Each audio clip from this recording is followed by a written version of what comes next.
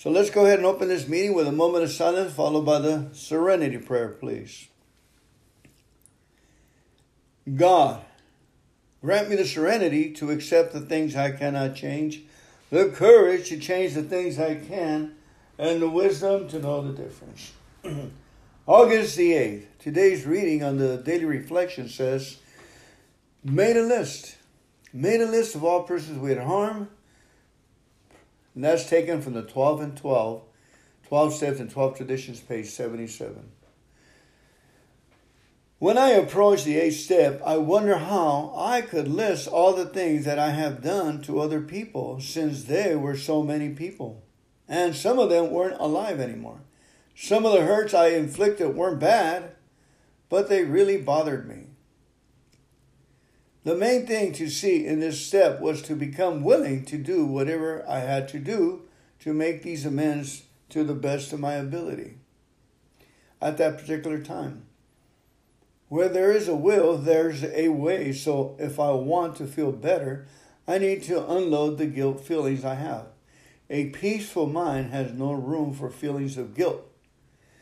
With the help of my higher power, if I'm honest with myself, I can cleanse my mind of these feelings. I'm Fernando Alcoholic. It's a wonderful reading. Notice that it says all we have to do is make a list of the people that we had harmed. And then at the bottom it says, a peaceful mind has no room for feelings of guilt. You know, for a long time, I carried a lot of guilt with me. And I kept doing and being of service. But this little strategy that I'm about to share with you helped me a lot. With the help of my higher power, says, if I am honest with myself, I can cleanse my mind of these feelings. And even after all these years, I can do that today. I can make a list of all the people that keep coming up to the forefront. And I can then start praying for them. If I pray for them for 5 minutes on my knees, let's say for, 21 days, I carry that envelope around. I make a list of all the people that keep coming up, and then I pray for them. Mind you, praying for them will achieve it in the spiritual realm, and they'll make it easy and done in the physical realm. That's my experience, folks. That's what I did with resentments, and it worked. So this may work for some of us that need to do that. If my conscience is still bothering me, then I'll go ahead and make a list and start praying for the people. Maybe no one has ever prayed like that for that. And maybe that'd be my ticket to pull the harsh. I made a mountain out of it. It could have been a molehill. And most of it is, if it's not dealt with.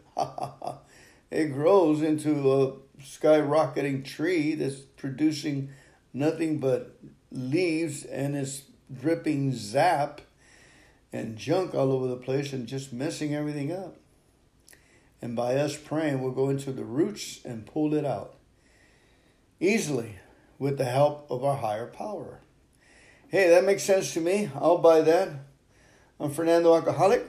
Now, let's go ahead and take a reading from, I'm really happy to see I got a new set of old grapevines come in.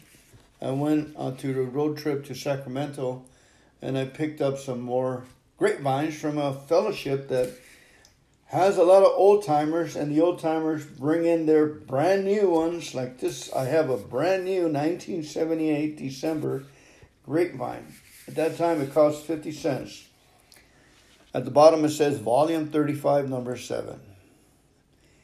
At the back of the jacket, it lists the articles that are in here. So let's go ahead and read some of the articles. It's amazing. Sometimes the names of the articles are worthy enough to make movies out of because they're so creative. For instance, Once Over Lightly. That's an article. Bouncer's Dish. Living the Steps. The Great Cookie Caper. Something's Wrong with Elaine. Tough Love. a whole new outlook on life. Fellowship of action, more blessed to give, losing the desire to drink. Are we letting others do our work? All right, so which one would I pick in here? A whole new outlook on life stood up. That's from Tanzania. Let's go over there, page 8. So let's go ahead and follow it up with the third step prayer, please. Step 3. God, I offer myself to thee to build with me and to do with me as thou wilt. Relieve me of the bondage of self, that I may better do thy will. Take away my difficulties, that victory over them may bear witness to those I would help of thy power, of thy love, and thy way of life.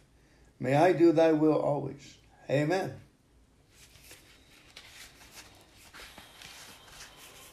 A whole new outlook in life.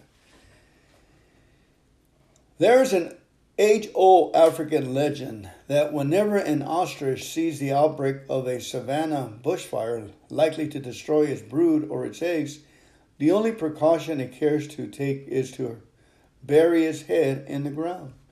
It does so in the pretense that if I cannot see the fire, then the fire cannot destroy me. But the reality remains, when the fire spreads and finds the ostrich unprepared, it sweeps away the whole family, including the unprotected eggs and chicks. In the first few years, I have been able to stay sober through the AA program. I have come to regard the behavior of us drunks as being like that of the ostrich.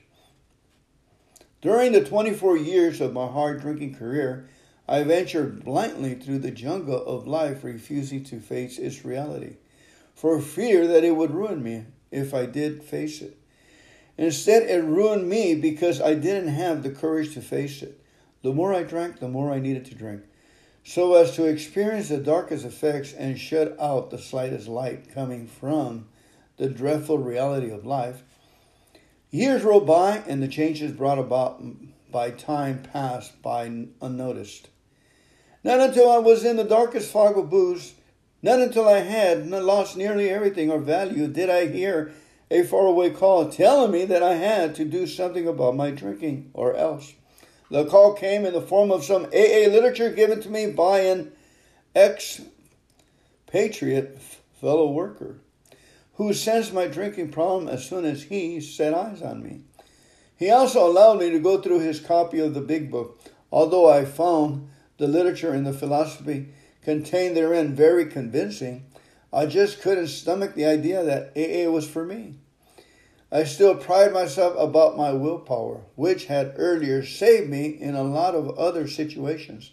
I thought, it is only a matter of time before I will drop the drinking habit and return to my normal self.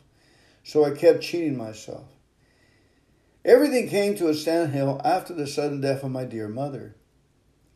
She had held the fort for me during my 24 years of absence from the reality of life.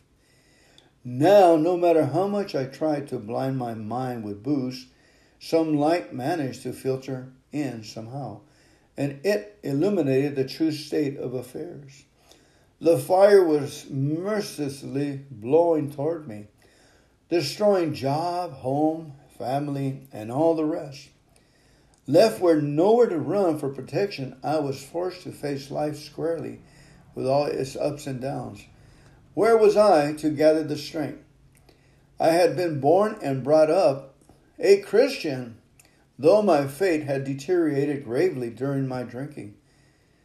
Whenever in distress, I had always found a brief moment to turn to my higher power, whom I believe and still believe to be Almighty God. And at no time throughout my 43 years had I faced bigger and tougher distress than this. Now I had no one to turn to except my higher power. While I was saying all sorts of prayers, something clicked and reminded me of the AA literature that I had discarded about 5 years back. Slowly in my mind, I try to recall some of it. The philosophy I had come across there, something like, we're powerless over alcohol and our lives had become unmanageable. Kept reappearing in my damaged mind. In desperation, I resolved throughout the discarded literature to see where I had found those words. Whether there was more where they came from. On digging through the piles of reading material, I came across an old copy of the AA Grapevine. Just inside the front cover, I found what I was looking for. The 12 steps. I realized that the first 3 steps were made for me personally. The rest were more difficult to understand, so I decided to take more time with them later on. Eventually, as a lone member of AA, I found step 12 to have a very encouraging effect when practiced sincerely. I made a list of some of my old drinking companions who I felt must have reached bottom and definitely could do with the hand of AA. I explained to them one by one how the program had helped me and saved me from becoming a wreck. Most of them were and still are surprised at the way I had changed so abruptly. Without being proud of myself, I humbly noticed that I was becoming a sort of example to be followed by those who had reached a point near despair. Together we have formed a small group, and the AA General Service Office has provided us with the important AA literature. I am now in my 2nd year of sobriety through the AA program. Although not all of the problems created during the days when I hid in the fog of booze have strained out, I now have enough courage to face them squarely. I have learned to do first things first, one day at a time, without having to escape from the truth.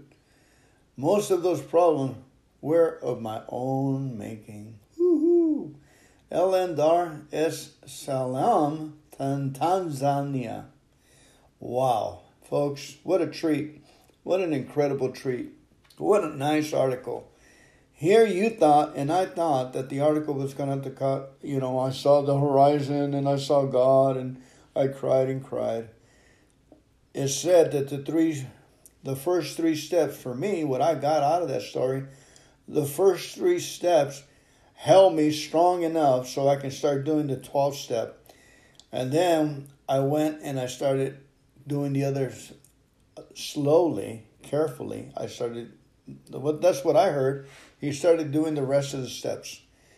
But isn't that beautiful? Take a leader and says, hey, we're going that way. Enough is enough. So-and-so died, so-and-so this. And you put good slogans into people's heads and they don't go away. I had the slogans in the beginning, live and let live. First things first, but for the grace of God. Easy does it. Don't drink. Keep coming back. Amen. Became my life savings. All right, let's go ahead and move on to our next reading. That was a wonderful reading from the Grapevine, December 1978. Some of you would like to order that copy. It's a beautiful copy, and we can get reprints. Enjoy our literature, folks. Thank you so much for coming on here.